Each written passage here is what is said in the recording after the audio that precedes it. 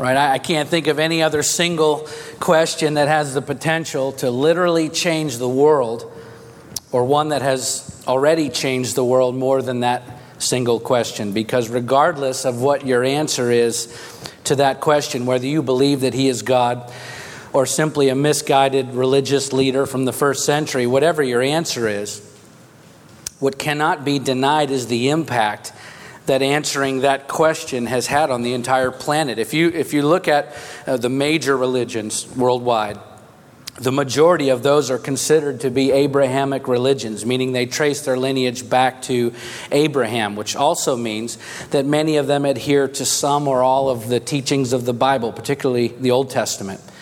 And so including Christianity, Judaism, Islam, Mormonism, the Jehovah's Witnesses, the Baha'i Faith, or others, they all consider the Old Testament, or at least major portions of it, to be valid scripture, inspired by God. And so if you study those religions, the true point of demarcation between them, the fork in the road that sends them all into very different directions, is Jesus Christ.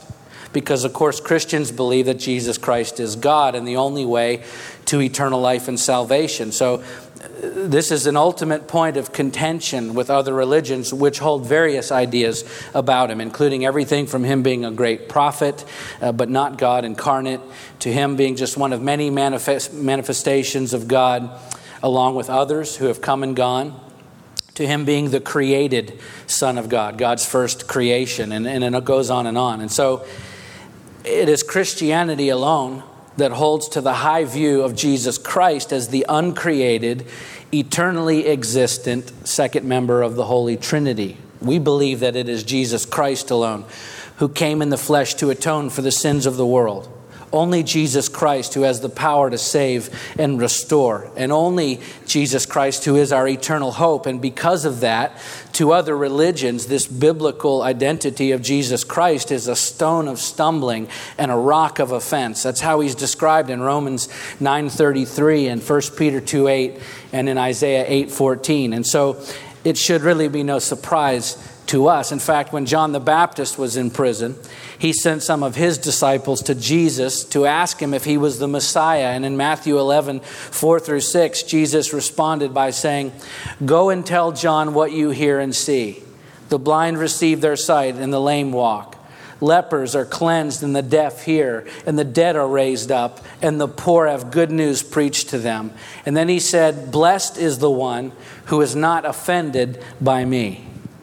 Okay, Jesus knew well and good that there would be many, despite all of the evidence pointing to His true identity as God in the flesh. He knew that many would still not believe in Him, that He would simply become an offense to those who refuse to believe, which is exactly what He is for many today as well. Those who try to make the case that He was many things, but not God. But those of the Christian faith don't simply believe in some version of Him, as other religions do. We believe that He is exactly who He says He is, as described in the Bible, which is to say, and I just want to be clear, that Christians believe that Jesus is God. And anyone who does not believe that, in fact, according to biblical scripture, is not a true Christian. And John points that out in chapter 3, verse 18 of his gospel account, which is just one of many examples in scripture. So can you see, whether you agree with that or not, how important this question is and has been to the entire world? Throughout history, wars have been fought, governments established, nations founded, hordes of innocent people murdered, and many more rescued because of that question. Countless people have been fed and clothed and cared for. Untold numbers of people tortured and beaten and imprisoned over the centuries because of that question. Hospitals and schools and universities have been established and have since healed and educated and trained and sent out generations of people because of that question. Millions of churches established that have had an immeasurable impact on the world, for the good or the bad, depending upon your perspective, but undeniably having a massive impact on the world because of that question. In fact, time as we know it, our calendar, was established based on that question. Kings have risen and fallen along with entire societies of people because of that question. You cannot deny that Western civilization has been affected profoundly since at least the 4th century because of that question. And even on a much more personal level, how many decisions are made by individuals every single day around the world? Which job to take, where to live, what should I say and what should I not say? Who do I marry? How much time to give away? Who we spend our time with? What we do with that time and our abilities and our resources? How we choose to impact the world around us and the people that we have influence with? Those life-altering decisions are being made every day based on the answer to that question. Whether we want to accept it or not, that question affects the life of every human being, however we choose to answer it. And so I personally believe that this is the most important question that we could ever answer for ourselves. And how you answer it will not only affect the rest of your life, but also the lives of those whom you have relationships with. And so we're going to talk about that question this morning as we begin a new sermon series entitled The Gospel According to John, where we will be working our way through that book verse by verse. I've been very excited about this new series. John is different than the other 3 Gospels, which are considered to be the synoptic Gospels because there's strong parallelism between Matthew, Mark, and Luke in their content and the way that they're arranged. But John is very different from those. The Gospel according to John focuses much more on who Jesus was rather than what Jesus did. And so it is very theologically rich and very beautifully written, but more than that, understanding the Gospel according to John means truly understanding who Jesus is. And although that may seem like a given, or should be for church-going Christians, I'm not completely convinced that it is today, at least in the Western church. In fact, I'm concerned that there may be many in the church who believe in a version of Jesus, a version that is actually an amalgamation, a blending of different philosophies about life and religion and spirituality that the Western evangelical church has co-opted from pop culture over the past several decades, which is a culture that is increasingly less tolerant of a narrow view of God and religion. We've talked about that quite a bit in the sermon series we just finished as we worked our way through the book of Daniel, so we won't go back into that in depth today, but understanding the true identity and nature of Jesus Christ is paramount if we're to be effective at all in sharing his message with others, because there isn't much point in trying to help one another along and becoming more like Jesus Christ if we don't understand who Jesus Christ actually is, right? That understanding, by the way, goes far beyond an intellectual assent about the divinity of Christ. It actually encompasses all of the implications for ourselves and our families and our daily lives based on the life and teachings of this man named Jesus who claimed to be God. And so John is here to help us with that, to ground us in understanding the person of Jesus Christ as God so that we can truly and actually know him and follow him.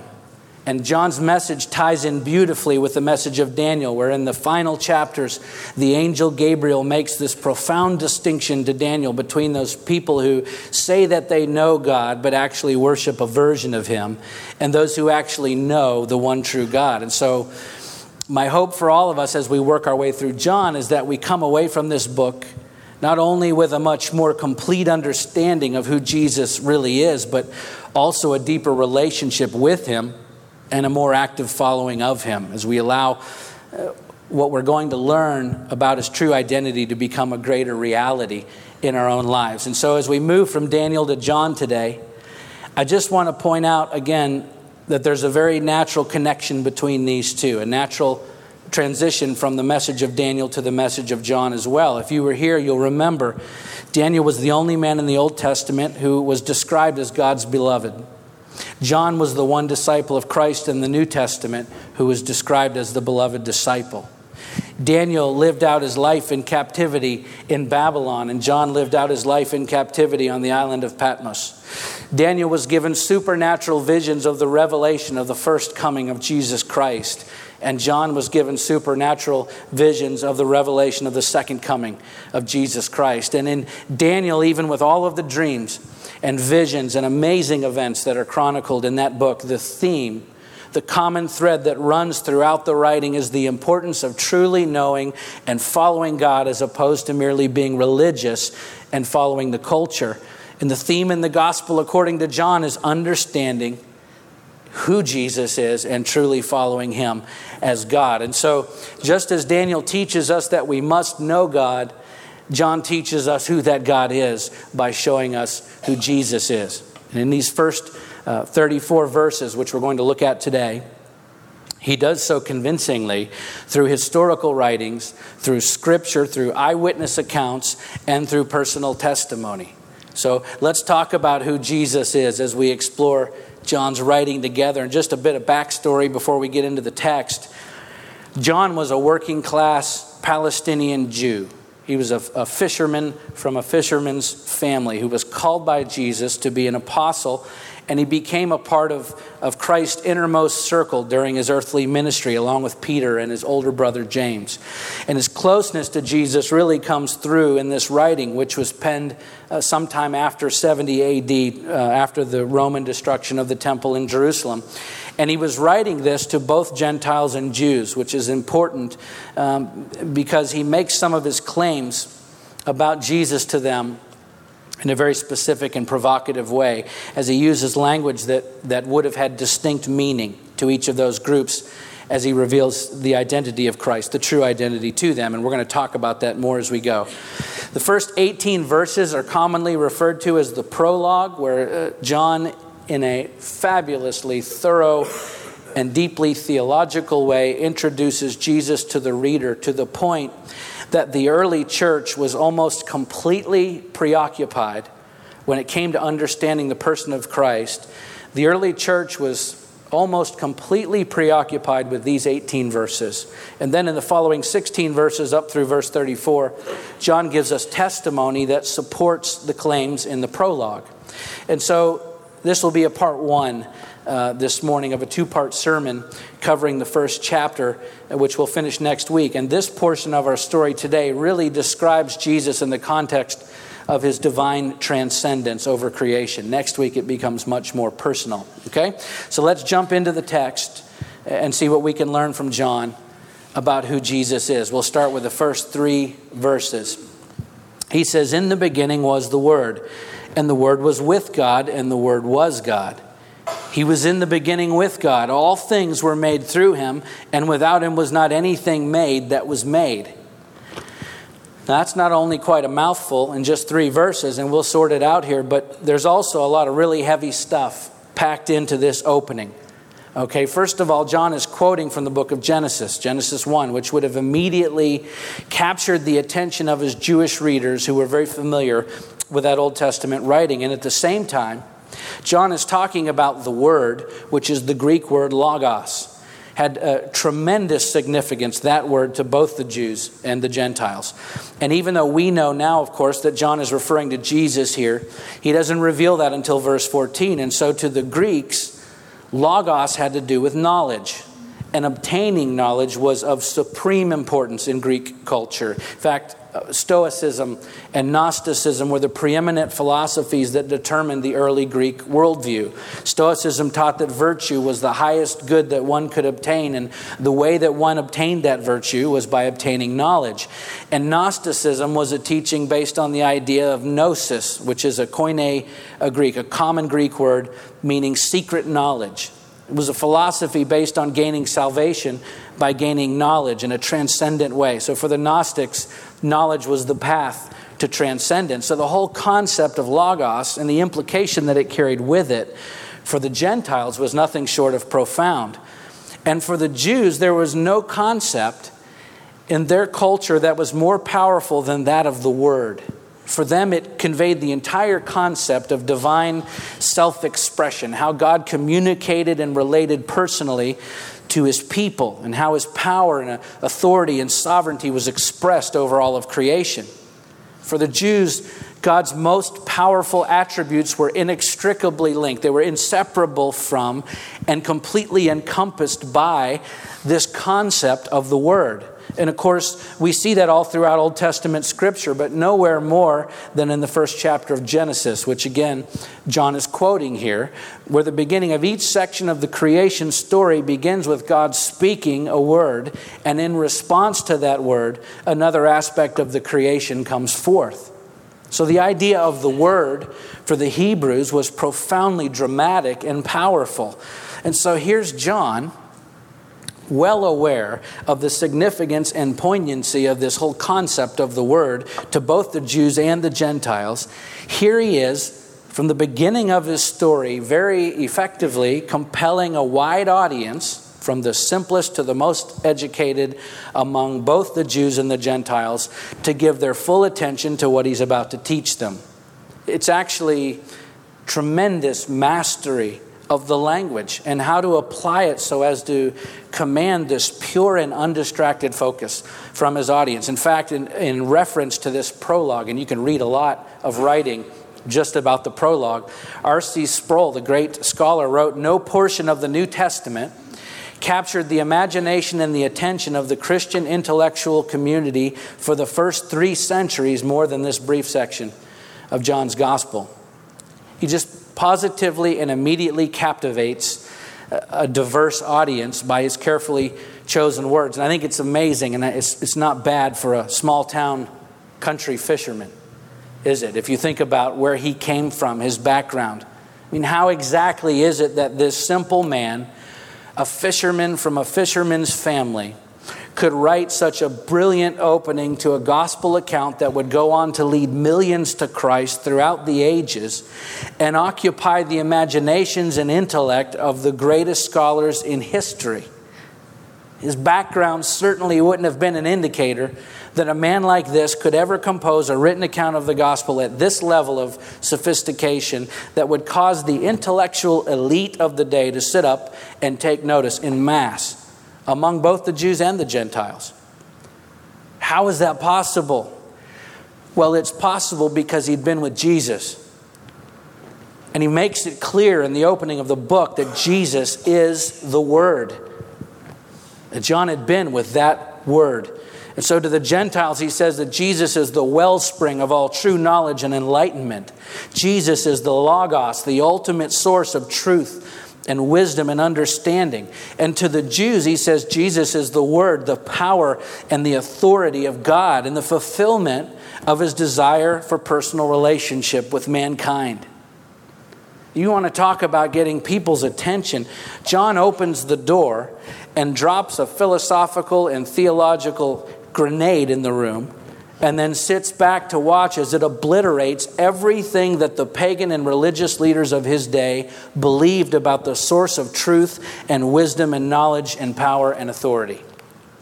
It's incredible. And he was able to do that because he spent the most formative years of his life living with that very source of truth and knowledge and power and sovereignty. And because of it, John was more qualified to speak on matters typically reserved for the intellectual elite than any of them, because he'd spent years drinking directly from that source.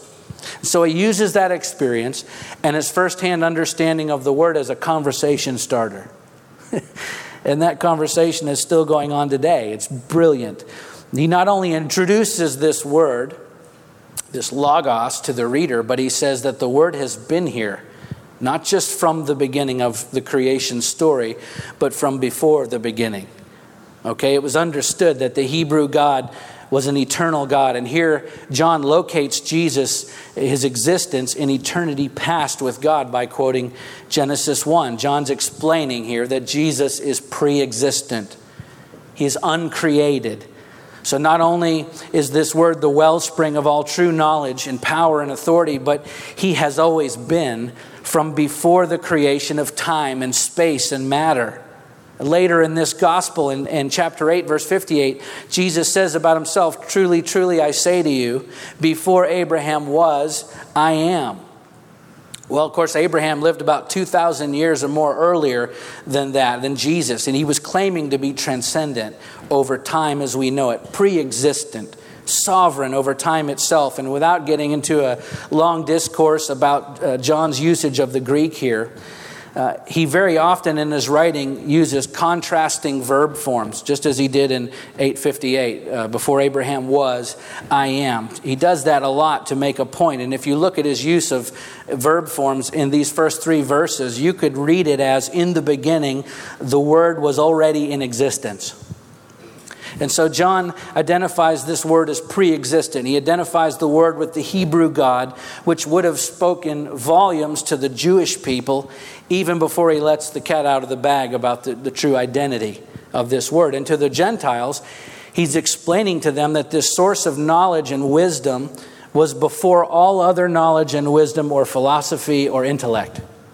So that no matter how far back they may be able to trace their own history of philosophy and understanding, none of those historical sources of wisdom that the Greeks held in such high regard, higher than any person, none of them could ever begin to exhaust the knowledge and understanding of the pre-existent, uncreated Logos, the origin of true understanding and knowledge.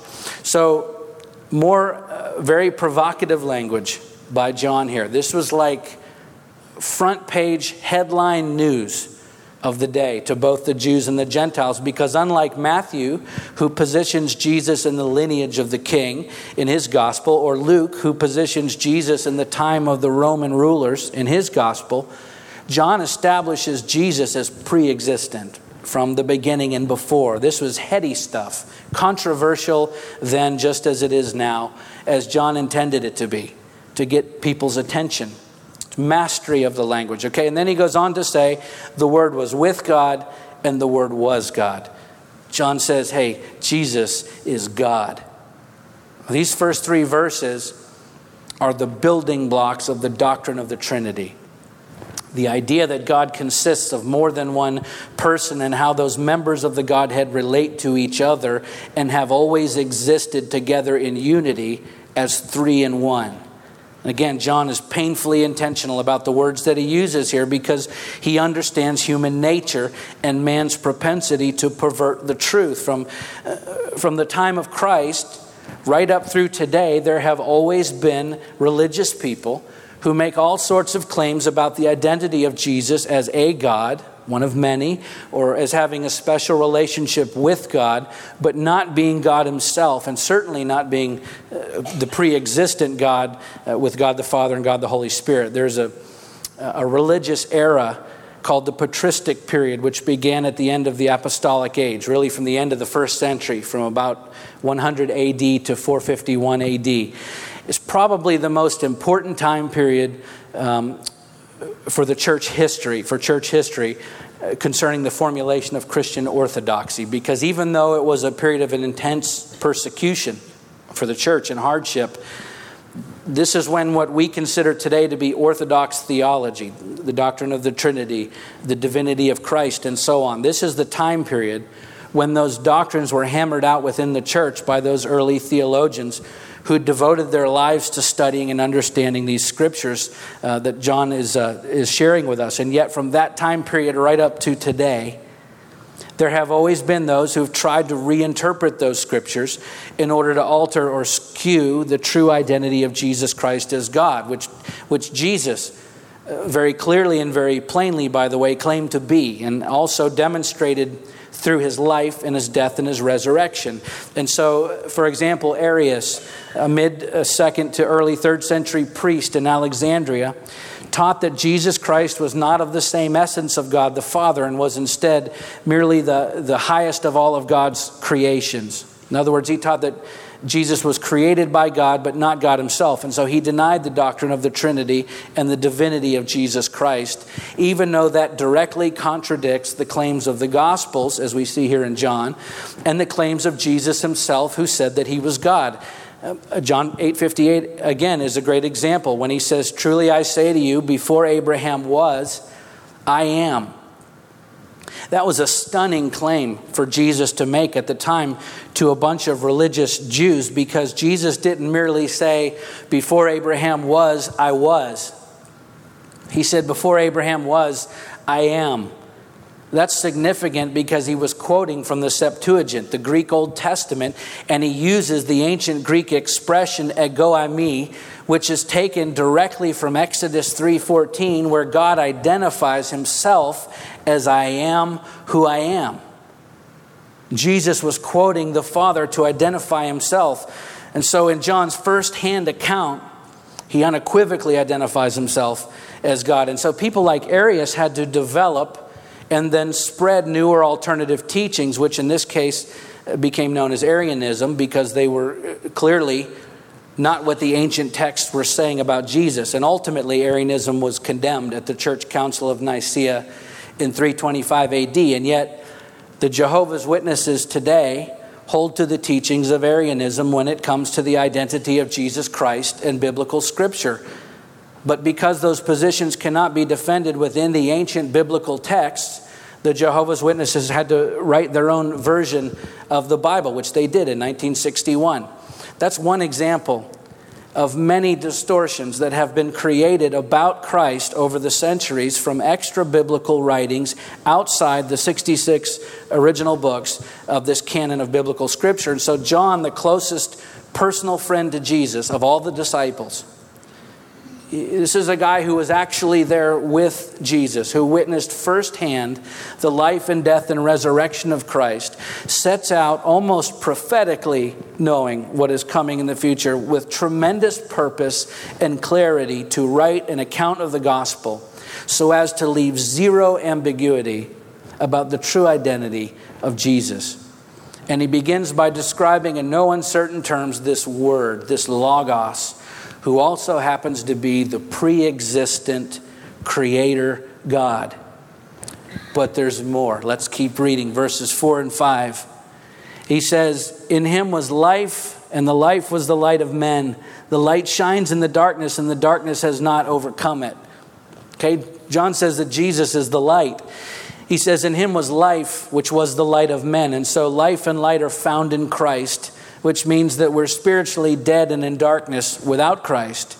And here again, John is appealing to the nature of both the Jews and the Gentiles. When he refers to Jesus as light, he's carrying on the theme of the creation story in Genesis 1, as it is God who brings forth the light out of the otherwise dark world. It's the light that gives life.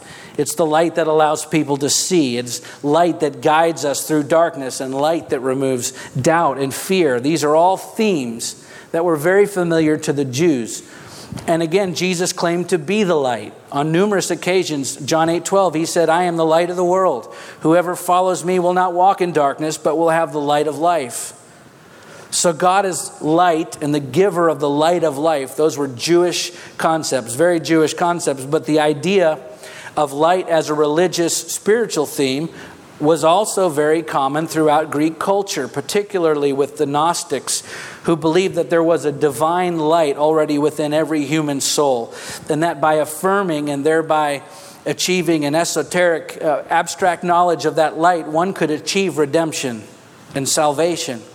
And so when John says in verses 4 and 5 that in him was life, and the life was the light of men, the light shines in the darkness, and the darkness has not overcome it, he's discussing spiritual concepts that were important to the Jews, but also very much so to the Gentiles. It's such a remarkable way to capture the imaginations of such a wide audience without compromising the theological depth and the beauty and the truth about the person of Jesus Christ, which, as a side note, I think is missing in much of the American church today. And it makes me very sad, because there's a misconception that has been fairly prevalent, at least in our generation, within the evangelical church, that in order to appeal to a wide audience, we must somehow soften or dilute the message of the gospel in order to create interest among the public at large. And so often by doing so, we're merely offering them a stripped down, quite simplified, and I think somewhat powerless version of the message of Christ, that although may seem more palatable and inclusive, is often devoid of the truth about him that brings transformation and real spiritual renewal. So what good is it in the end if we're building larger church organizations without truly making disciples? Yet it gives me a lot of hope when I read John. And I see a man who so skillfully captivates the hearts and minds of men and women from every background and religious affiliation and ethnicity so effectively that we're still talking about it today. And he does it without compromising 1 ounce of depth and truth and weightiness of the message of Christ. I love it. And he does all that in 5 verses. That is a stunning opening to his gospel account. And it's a stunning achievement for a fisherman. It's very impressive. Now, after establishing the subject matter of his writing in such a remarkable way, John now prepares to reveal the true identity of this word that he's been describing. Let's read verses 6 through 8. He says, "There was a man sent from God whose name was John. He came as a witness to bear witness about the light, that all might believe through him. He was not the light, but came to bear witness about the light." So he's talking about John the Baptist here, who was well known at the time, who Jesus said was greater than a prophet, and who was sent by God to testify to the coming of the Messiah. Let's keep reading verses 9 through 18. "The true light, which gives light to everyone, was coming into the world. He was in the world, and the world was made through him, yet the world did not know him. He came to his own, and his own people did not receive him. But to all who did receive him, who believed in his name, he gave the right to become children of God, who were born not of blood, nor of the will of flesh, nor of the will of man, but of God. And the Word became flesh and dwelt among us, and we have seen his glory, glory as of the Son, only Son from the Father, full of grace and truth. John bore witness about him and cried out, 'This was he of whom I said, he who comes after me ranks before me, because he was before me.'" This is the Apostle John referring to John the Baptist. "For from his fullness we have all received grace upon grace. For the law was given through Moses, grace and truth came through Jesus Christ. No one has ever seen God, the only God who is at the Father's side. He has made him known." This is the big reveal. After getting everyone's attention in such a powerful way, John explains to Jews and Gentiles alike that what they've all been searching for, the pre-existent Word, the source of all wisdom and knowledge and power and authority, this great Logos, the one true God that offers light and life to everyone, the Messiah that they've long awaited, is to be found and can only be found in one person, and that is the person of Jesus Christ. John says, "And the Word became flesh and dwelt among us, and we have seen his glory." This is a direct reference by John to the moment when Jesus took him and James and Peter up onto the mountain where he was transfigured in glory before them. And when he says the Word became flesh and dwelt among us, it's beautiful imagery, if not a shocking statement, for both the Jews and Gentiles. To the Gentiles, the idea that the Logos, the knowledge and understanding that they cherished more than anything else, could become flesh, was inconceivable.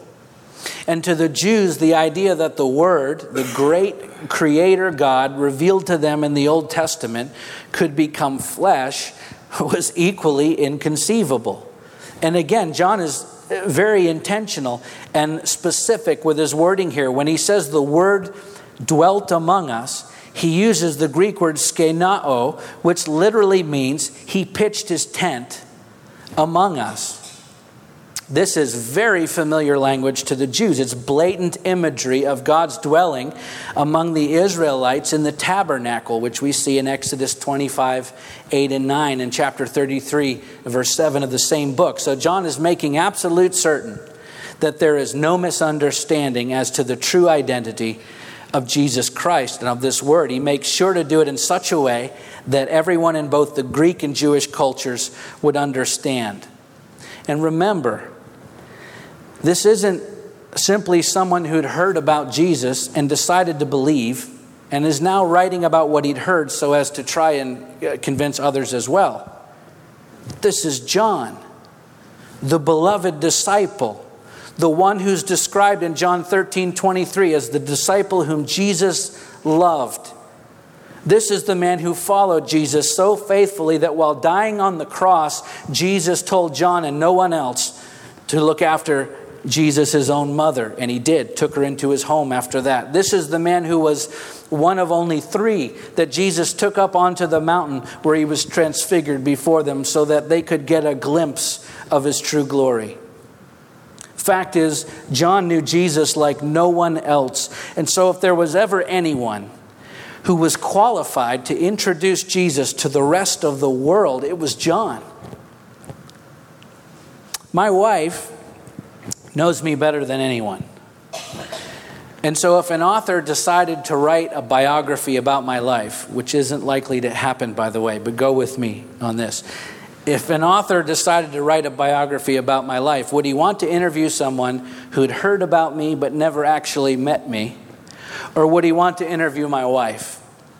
Well, of course, he'd want to interview my wife because she's walked with me through life. She knows me, and she can testify firsthand to the man that I actually am. And I'm telling you that if you want to know who Jesus actually is, there is no better place to start than the gospel according to John, because John knew him like no one else. And so it is the most trustworthy, detailed, and insightful account of Jesus' life available. You better believe that I'm going to trust John's word about Jesus over the opinion of some guy who's never met him, but has decided hundreds of years later that he knows better than John. So he comes up with an alternate version of the story of Jesus, and in the process starts a new religion. A religion that very much incorporates Christ into his doctrines, but says all sorts of things about him that are contrary to John's firsthand account. Why in the world would we ever trust the word of anyone who says that they have information about Jesus and his life that in any way contradicts the words of John, who was there, who knew him better than anyone else? Words, by the way, that agree perfectly with the other accounts given by those who were there as well.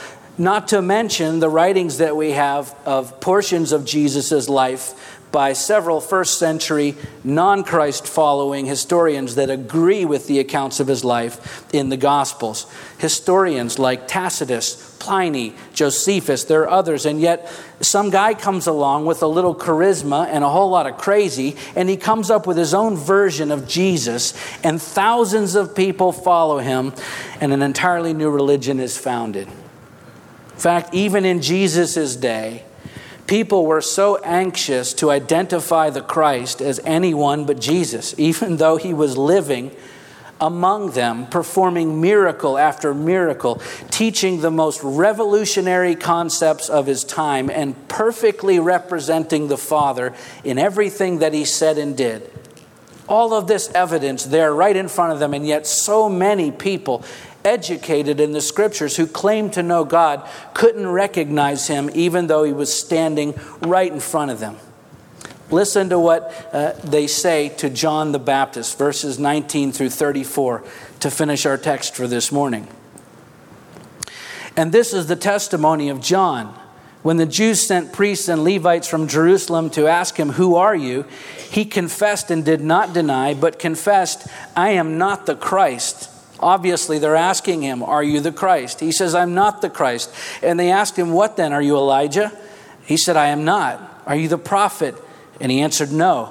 So they said to him, "Who are you? We need to give an answer to those who sent us. What do you say about yourself?" He said, "I am the voice of the one crying out in the wilderness, 'Make straight the way of the Lord,' as the prophet Isaiah said." Now they'd been sent from the Pharisees. They asked him, "Then why are you baptizing if you are neither the Christ, nor Elijah, nor the prophet?" John answered them, "I baptize with water, but among you stands one you do not know, even he who comes after me, the strap of whose sandal I am not worthy to untie." These things took place in Bethany across the Jordan, where John was baptizing. They're dying to identify John as the Christ. Someone as the Christ, anyone but Jesus. Verse 29 says, "The next day he saw Jesus coming toward him and said, 'Behold, the Lamb of God who takes away the sin of the world. This is he of whom I said, after me comes a man who ranks before me because he was before me.'" He's pre-existent. "I myself did not know him, but for this purpose I came baptizing with water that he might be revealed to Israel." And John bore witness, I saw the Spirit descend from heaven like a dove, and it remained on him. I myself did not know him. Now, John the Baptist knew Jesus. He's talking about knowing him as the Christ. But he who sent me to baptize with water said to me, he on whom you see the Spirit descend and remain, this is he who baptizes with the Holy Spirit. And I have seen and have borne witness that this is the Son of God. There have always been people, even from Jesus' day, who are searching for answers to life's biggest questions. And yet they miss the answer to all of those questions, even though he's standing right there in front of them. We have firsthand testimony from John the Apostle. We have firsthand testimony from John the Baptist. We have firsthand testimony of corroborating accounts from others who knew him and followed him. We have corroborating accounts from first century historians and scholars who did not follow him. There's a tremendous amount of evidence available to us as to the true identity of Jesus Christ. And we haven't even begun to talk about the millions and millions of people since who have met him by way of the third person of the Trinity, the Holy Spirit. People who have walked with him and learned from him and lived for him. People whose lives have been undeniably transformed, whose own stories agree perfectly with the stories of those who were there with Jesus when he walked on this good earth. Look, I read a lot of books. And many of them are written by great men and women whom I respect deeply, people who have devoted their entire lives to learning about Jesus by studying and researching all of the evidence that we have about him. And we should do that. God has given certain men and women great gifts to research and write, and he gave them those gifts to share them with the world. So it's good to read others' writings. But at the end of the day, when you really want to know who Jesus is, or when you want to know him better than you already do, there is absolutely no substitute for opening up his word, which was breathed out by the word through those who walked with him, those who were there, those who suffered with him and celebrated with him and lived with him day after day and hour after hour in what must have been so many breathtaking moments, that the only thing left for them to do once he left this earth was to write it all down so that the world would know that Jesus is God and there is no other. Let's pray.